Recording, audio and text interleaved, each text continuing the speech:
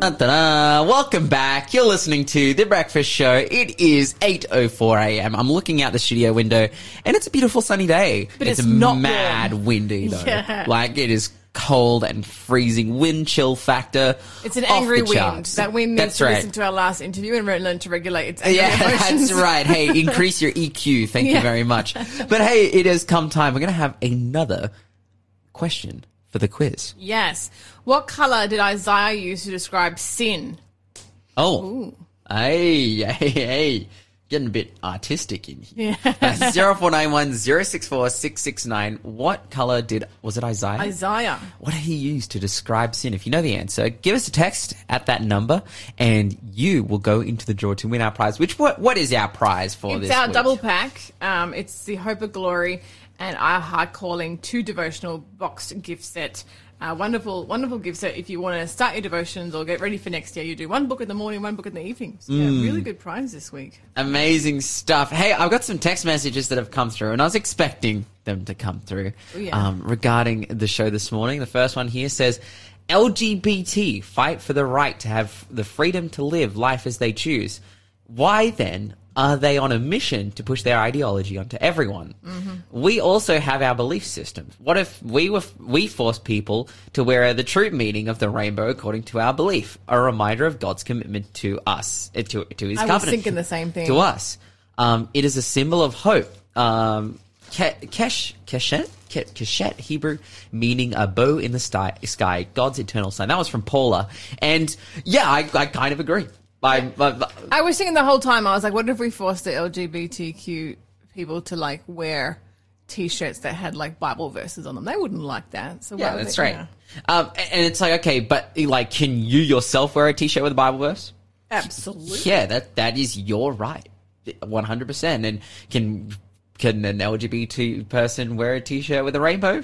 Uh-huh. Yep. Even though, again, like I like the point this text message for you. They kind of appropriated our symbol. But it's true. It's like, yep, you can do what you want. But again, to make a sports team an entity, and the players on a sports team who don't agree with your ideology, proponents of your message and your ideology.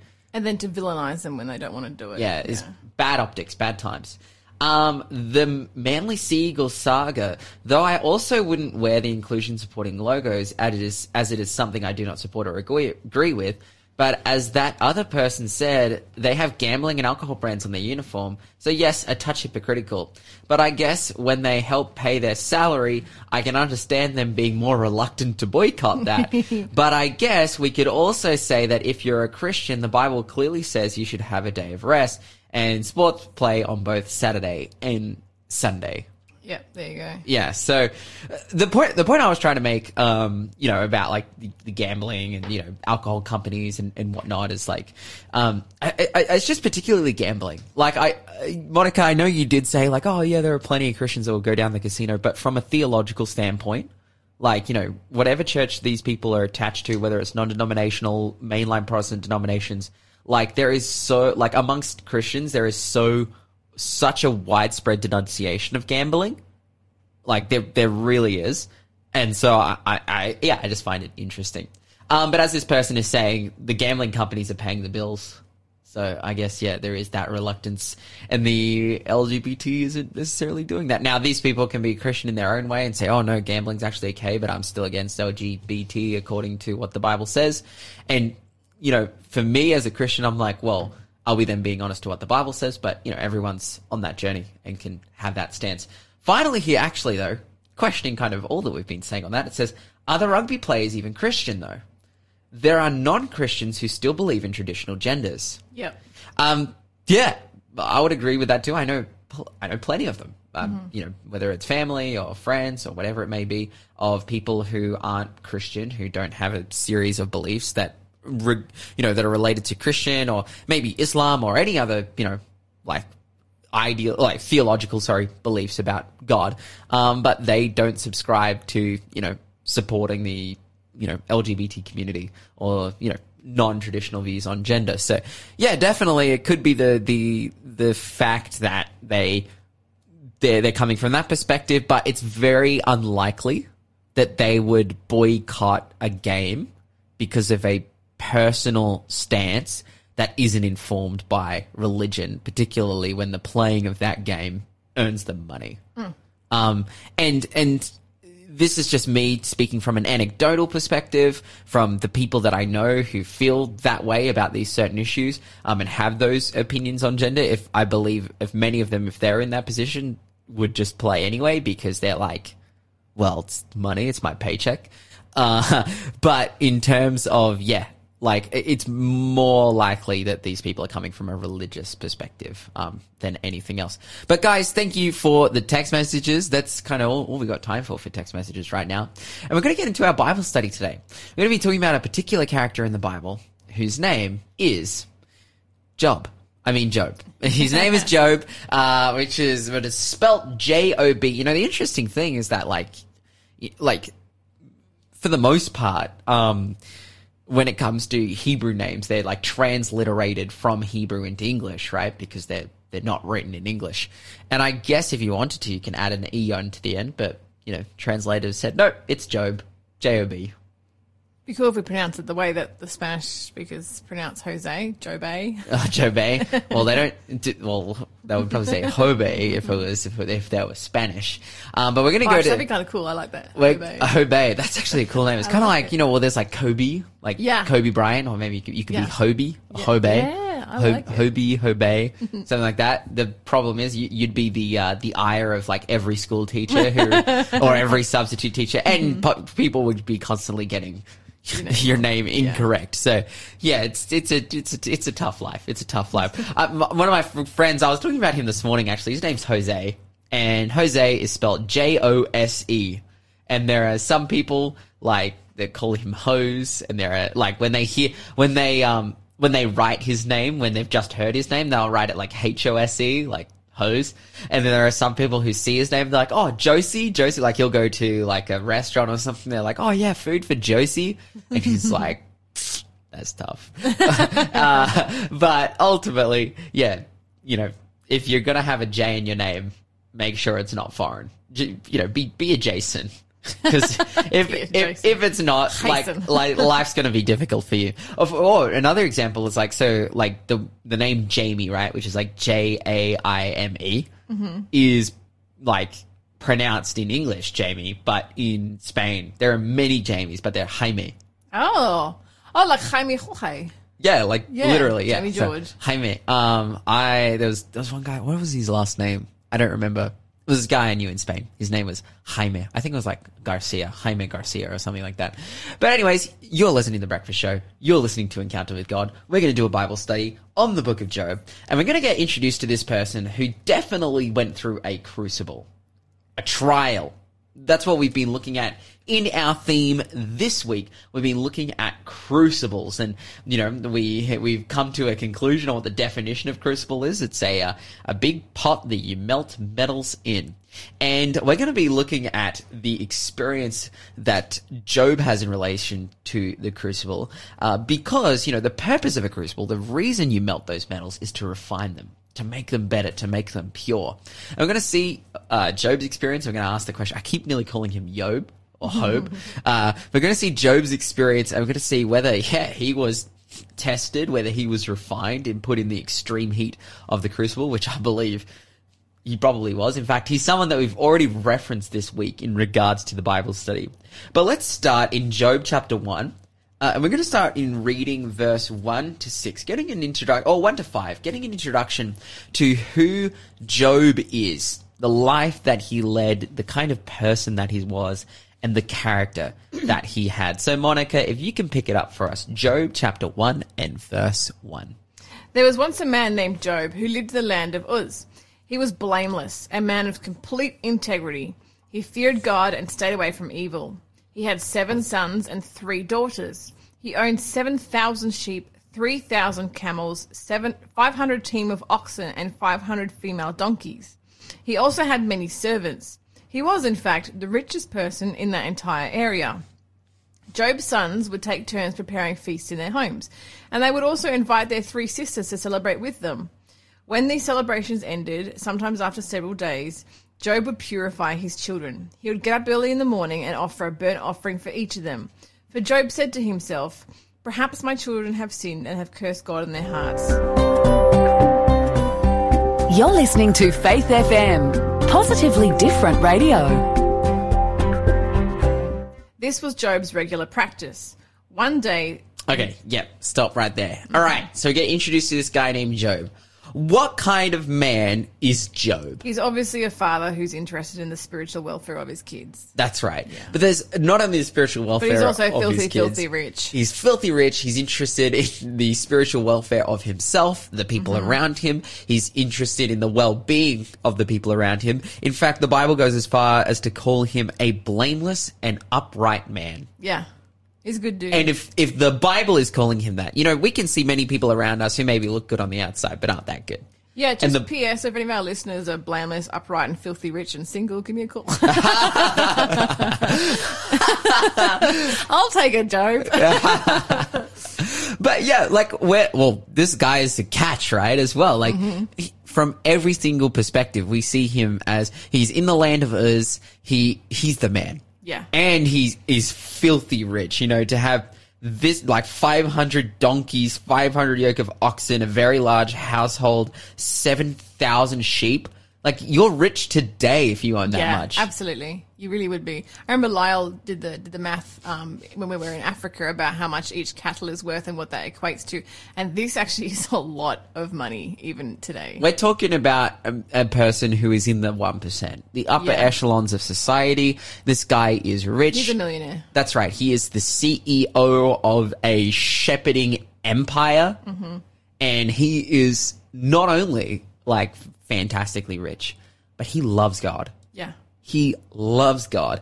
And I believe that's probably one of the reasons why he's so blessed. He follows God's principles in his life. Yep. And he receives the natural blessings of such. This is something I'm a huge proponent of, and something I've talked about a bunch. I recently talked about it in a sermon, the natural and supernatural blessings that come with following God. There are the supernatural blessings, which is literally if you endeavor to be a child of God and to follow him, that he'll work in your life in a powerful way. Simultaneously, if you just uphold the ideals of God in many ways, you'll be blessed. True. By not killing people, you'll be blessed. Yeah. In a very natural way. Absolutely. By not stealing from people, you'll be blessed. And by, following stewardship, principles. Yeah. You'll be blessed. That's right. By practicing generosity, you'll have it come back to you. This is just natural things that happen. This is the natural consequences of your actions. And Job is experiencing all of it. He is living an incredible life. And he's also giving an incredible life to his children as well. I think that there is, no greater desire for a parent than to be there supporting their children, and to establish them, and especially in the ancient world in which, most businesses were family businesses. And this guy has set up his kids. Yeah, he really has. But not only has he set up his kids financially, but he's set them up spiritually as well. This is a healthy, amazing, incredible family that Job lives in. And it is fully the result of what God has done for him. Which is often a response. God has done this for him because Job has proven to be someone who will follow God. The Bible says, faithful in the little, faithful in the much. And Job is faithful. And we see a life that reflects that. Even to the point where he says, he offers up burnt offerings for his children, in case any of them sin as well. Now, Job can't repent on behalf of his children necessarily. That's the job of each child. But he's offering for them in the sense that he is coming and he's praying intercessory prayer for them. He's like, God, please work in the hearts and the lives of my children so that they're not disconnected from you. I know who you are. I love you and I love my children and I want them to be close to you. The perfect dad. Yeah, a great example for parents. Yeah, definitely. Going back to the parenting classes we were talking about yesterday. Just study Job. Just study Job. Now, we're not necessarily advocating for you to go out and kill animals. That's not necessary. Intercessory prayer is a huge component. That's right. Yeah. That's right. Being a spiritual example and a mentor to your children. This guy is incredible. Now, let's see. What comes upon Job as the result of his faithfulness? You think, okay, Job has been faithful, therefore his life should be better. Let's see what happens. Let's pick it up in verse 6. Do you want to read for us verse 6 and verse 7? One day, the members of the heavenly court came to present themselves before the Lord, and the accuser Satan came with them. "Where have you come from?" the Lord asked Satan. Satan answered the Lord, "I have been patrolling the earth, watching everything that's going on." Okay, we get a scene shift right here. It's like, okay, you're looking at Job, he's doing his thing, then the scene shifts up to heaven, something happening at the same time. All right, who are the characters involved right now? We have the members of the heavenly court, we have the Lord, and we have Satan the accuser. Epic. Okay, so we have a meeting that's going down in heaven. In my Bible, it says the sons of God. And some people could see that and they say, oh, okay, no, isn't this a meeting on earth? But if this was the sons of God presenting themselves before the Lord, you know, who is the sons of God, you know, those who are following God on the earth, and it's like, would Job be included in this meeting if it was happening on earth? Is he a son of God? Does he follow God? Yeah. Yeah, but he's not included in this meeting. No. So therefore, it's like, okay, then this meeting isn't happening on earth. Whereas it happening in your Bible that takes a bit more of an interpretive approach. It says, I believe correctly, the sons of God. And this is what we see in Luke chapter 3, where the Bible, you know, goes through the genealogy of Jesus and it, you know, points out all these people, and then it says that, well, this person was the son of this person was the son of this person, and Seth was the son of Adam, and Adam, the son of God. Yeah. Because Adam, who created Adam? Jesus. Well, God. God, that's right. Adam was created by God. He didn't have any he didn't have parents that gave birth to him, essentially. He was created by God. And so we're seeing a scenario where in heaven, those who have been created by God, the representatives of the different, creations around the universe. This is an interplanetary universal meeting. This is literally one of my most favorite verses of the Bible, because it makes me so excited about going to heaven and traveling like galactically. That's right. As a traveler, this makes me like froth. This is an intergalactic meeting amongst the head of each of God's creations. And who should be there but's not? Who should be there but is not? Yeah, right. Adam, because it's all the sons of God. And who was the son of God? Adam. And why isn't he there? Because he's dead. He's dead. I thought you were going to say who is there but shouldn't be. I'm like, Satan. Yeah, but who is there but shouldn't be? Yeah, Satan. But actually, he makes a claim here. Because God asks him, he's like, hey, why are you here? Like, what are you doing? Like, you're Satan, you know. By this point, he's already been booted out of heaven. Like, you know, he's on the earth, and then he shows up back in heaven. And God's like, what are you doing here? Like, what's going on? And Satan says, actually, I've been running back to and fro on the earth. What do you think he means by this statement? I think he's trying to make himself sound like he owns the earth. Yeah, that's right. Yeah. And what gives him ownership of earth? The fact that he lives there? Well, he lives there, but why? Like, why? He got thrown out there. Yeah, he got thrown out there. Sure, I live on earth. Do I have ownership of the earth? No. So why can Clayton, sorry to all our Claytons listening today. Why can Satan claim ownership? That's the big question here. Jesus even calls Satan at one point the prince of this world. How come he has this authority? Is it because earth is the only place that has sin? Yes, that is the express answer. Earth has decided to make Satan their king, essentially. And how have they decided to do that? Every time they sin. They followed him. Yeah. Their actions reflect following Satan. And the fact that sin exists, it reflects a choice that humanity has made to crown Satan the moral king of the world. Which is a choice we make every day when we sin. That's right. That's ultimately what they've done. And so he shows up, he's like, okay, here's the races, you know, all the representatives from all the different creation from all over the universe. And Satan shows up and he's like, yeah, I'm here to represent Earth. I've been running back to and fro. I'm all over this place. Everyone follows me. Then God responds. Do you want to read for us verse 8? Then the Lord asked Satan, have you noticed my servant Job? He is the finest man in all the earth. He is blameless, a man of complete integrity. He fears God and stays away from evil. So God brings Satan a simple retort. He says, basically, are you sure you own Earth? Are you sure everyone follows you? Have you heard of this guy named Job? Does he follow you? Is he your servant? And then he goes on to, God lists Job's credentials. which is just amazing. He's like, he's a faithful dude. He's a blameless man. Does he follow you? Is he your servant? We'll see. You're listening to the Breakfast Show podcast on Faith FM. Positively different. Yeah, we do, rather. Oh, and by the way, don't forget, all our answers have something in common. And if you know what that thing is, you can also get an extra draw into the prize today, into the draw for the prize on Friday. What plant food did the complaining Israelites recall longingly from their years of slavery in Egypt? Nice little vegan food substance. If you know what that one was, 0491064669. Give us a text, not a call today, please, just a text. What plant food did the complaining Israelites recall longingly from their years of slavery in Egypt? And it goes along with our theme, which, by the way, if you haven't worked it out, was the letter C. There was some for the last question. What are you looking at me like that for? Don't give away the answers. Why not? Because we're not there yet. No, but that's like kind of an answer. No, I just said that if they could get the theme, like what the answers all had in common as well, they could get another draw into the prize, and you just gave it away. Yeah, but we told them that like 3 questions ago. No, we didn't. We just said there was a theme. We didn't mention what it was.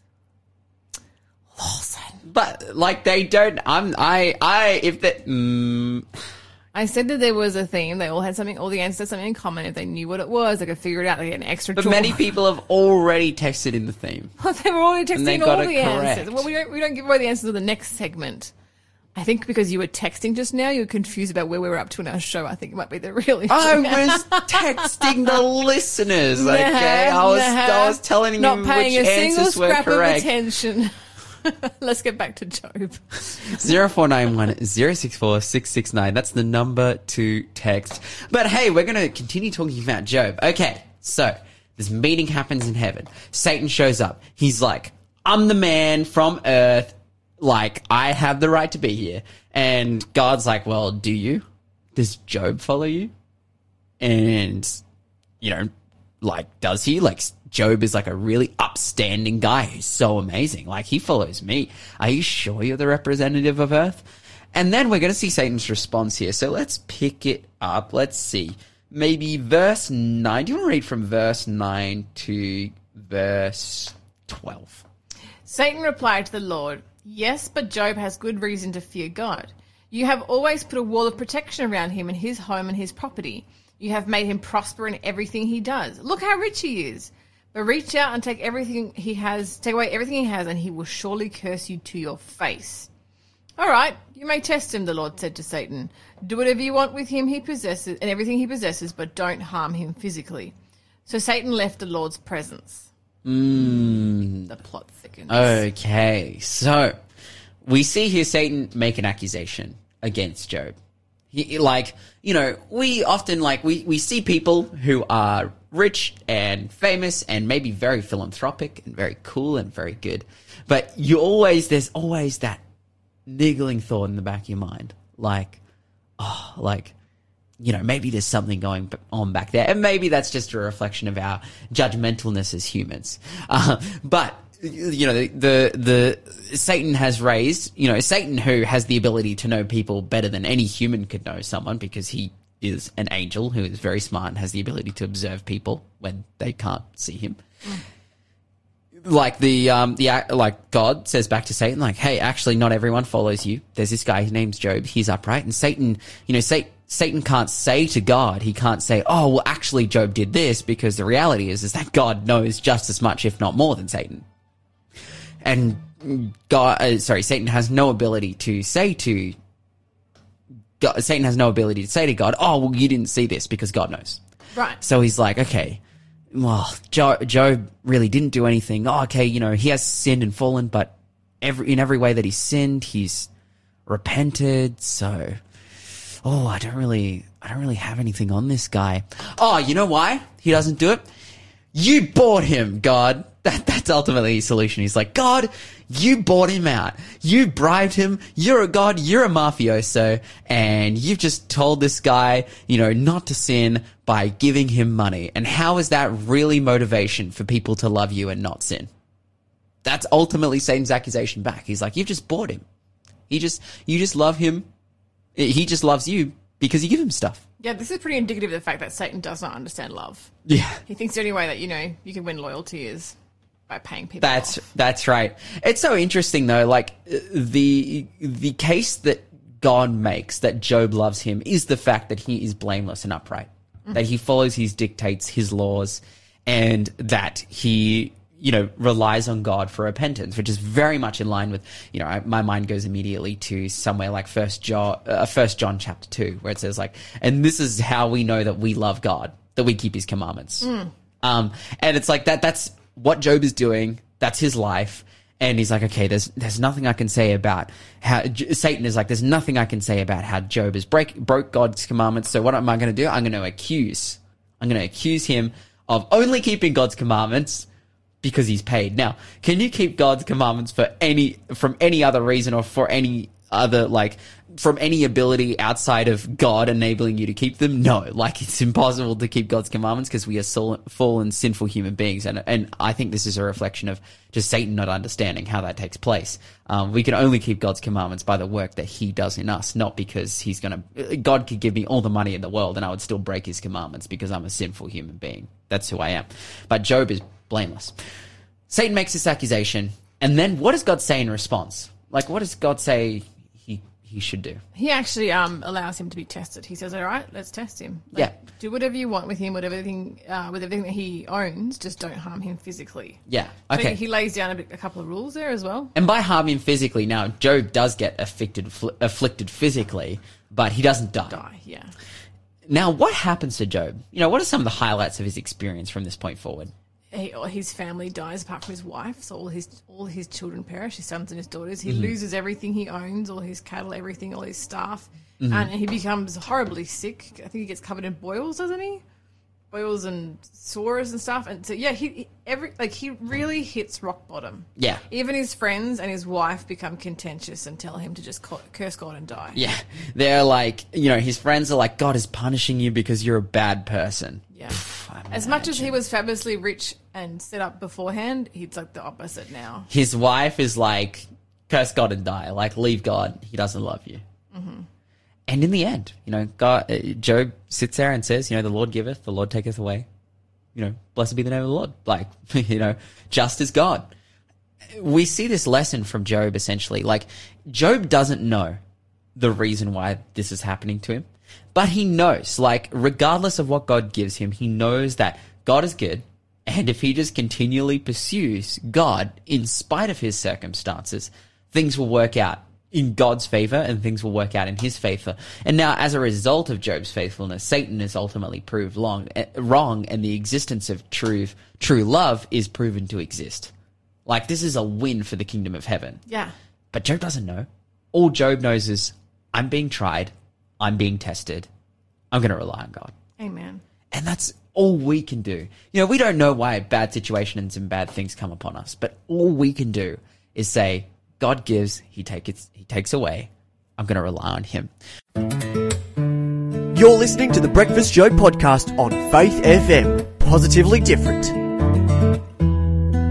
You are listening to The Breakfast Show, and before we get into question of the day, we're going to have a number of answers for the quiz. Jesus said it was more likely for a camel to go through the eye of the needle than for a rich man to enter heaven. Not a motorbike, Mr. Walters, but almost. Yeah. Ancient motorcycle. Jesus' earthly father, Joseph, practiced carpenter as his occupation. The foldable material, according to Jeremiah, that represented Israel in the hands of God was clay. The colour Isaiah used to describe sin was crimson. Mm-hmm. And the plant food that the complaining Israelites longingly recalled from the years of slavery in Egypt was a cucumber. Cucumber. That's right, a cucumber. There was a lot of answers for the last one. People saying leeks and manna and onions, but it was, specifically. And the run-through theme was that all the answers started with the letter C. That's right. So congratulations if you got that correct. But right now we're going to have our question of the day. And Monica, what are the people asking? Well, this one's coming in from Karen. Thanks, Karen. And it says, did the serpent have a choice when used by Satan to deceive Eve? If not, why was it cursed by God? Now, this is an interesting question because there are two schools of thought when it comes to the serpent. The first school of thought is that it was a serpent that was possessed by Satan, as the text message kind of indicates. The second school of thought is that it was Satan transformed into a serpent. So he had kind of shape-shifted into a serpent, which is totally plausible and possible. Like 100%, you know, demons have the ability to, well, like angels, which Satan is, demons are just bad angels, have the ability to be able to do that. Now, either which way, Satan comes to Eve presenting himself as a serpent, you know, not as an evil angel. And I think that's why, like, that's one of the most compelling factors of Satan's argument, is the fact that a serpent is talking, which doesn't happen. Now, what this doesn't reflect to us is that all animals could talk back in the day. No, that was the thing that caught Eve by surprise. That was part of Satan's argument. It's like, look at me, I'm a serpent and I can talk. And so in the reality, it was Satan. Now, it comes and convinces her to eat the fruit, and Eve eats the fruit, and as a result, you know, Satan enables sin within humanity. And then, as a result of all of that, we read in verse 14, it says, because you have done this is chapter 3 in verse 14, the book of Genesis, because you have done this, you are more cursed than all the cattle, more than every beast of the field. On your belly you shall go, and you shall eat dust, and all the days of your life. And I'll put enmity between you and the woman, and between your seed and her seed, and you shall bruise your head, and he shall bruise your head, and you shall bruise his heel. Now, this is actually a prophecy, that second verse there, verse 15, a prophecy to the work that Jesus would do in destroying Satan and destroying sin. But what we see here is a curse pronounced on the serpent. Now, the question is, okay, if he wasn't on his belly, then what was he doing? Did he have legs? And it's like, well, do serpents have legs today? And the answer is no. There are lizards that exist. It's very likely that the serpent was actually previously a flying animal.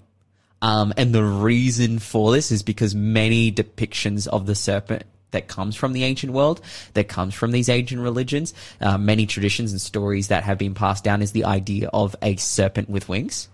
Now, this could just be mythical, and maybe the serpent used to have legs.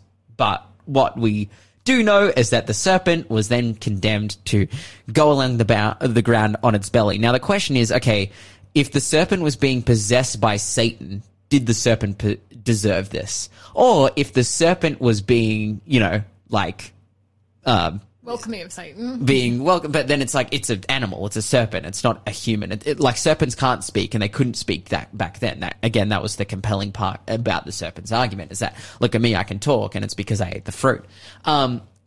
So, like, but also, if Satan is just shape-shifting himself into the image of a serpent, does the serpent deserve to be cursed and to go along the ground on its belly?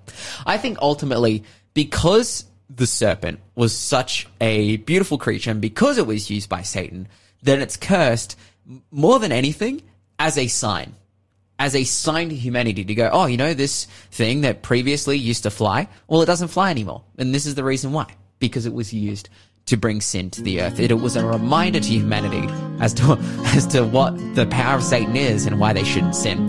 Thanks for being a part of the Faith FM family. Join our community on Facebook or get in touch at 1-800-FAITH-FM. We're going to give away some stuff for free. Just be the first person to call through, and I'm going to give you a copy of The Noble Character.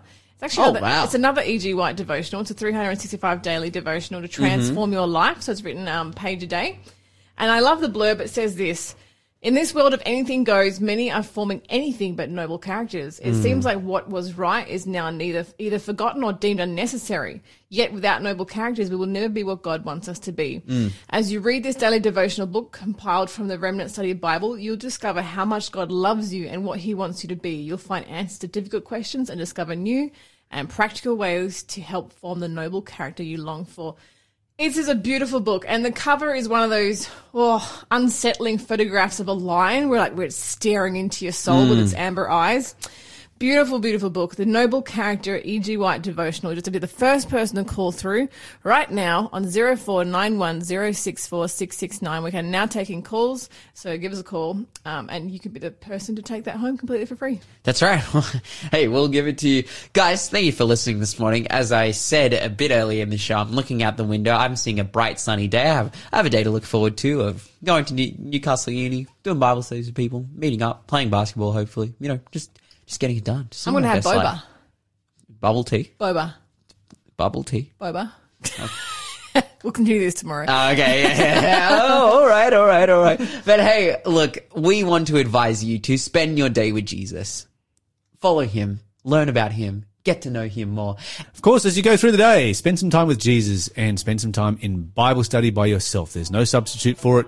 Do not forget to talk faith, to live faith, to act faith, and you will grow strong in Jesus Christ. God be with you till we meet again. God be with you till we meet again.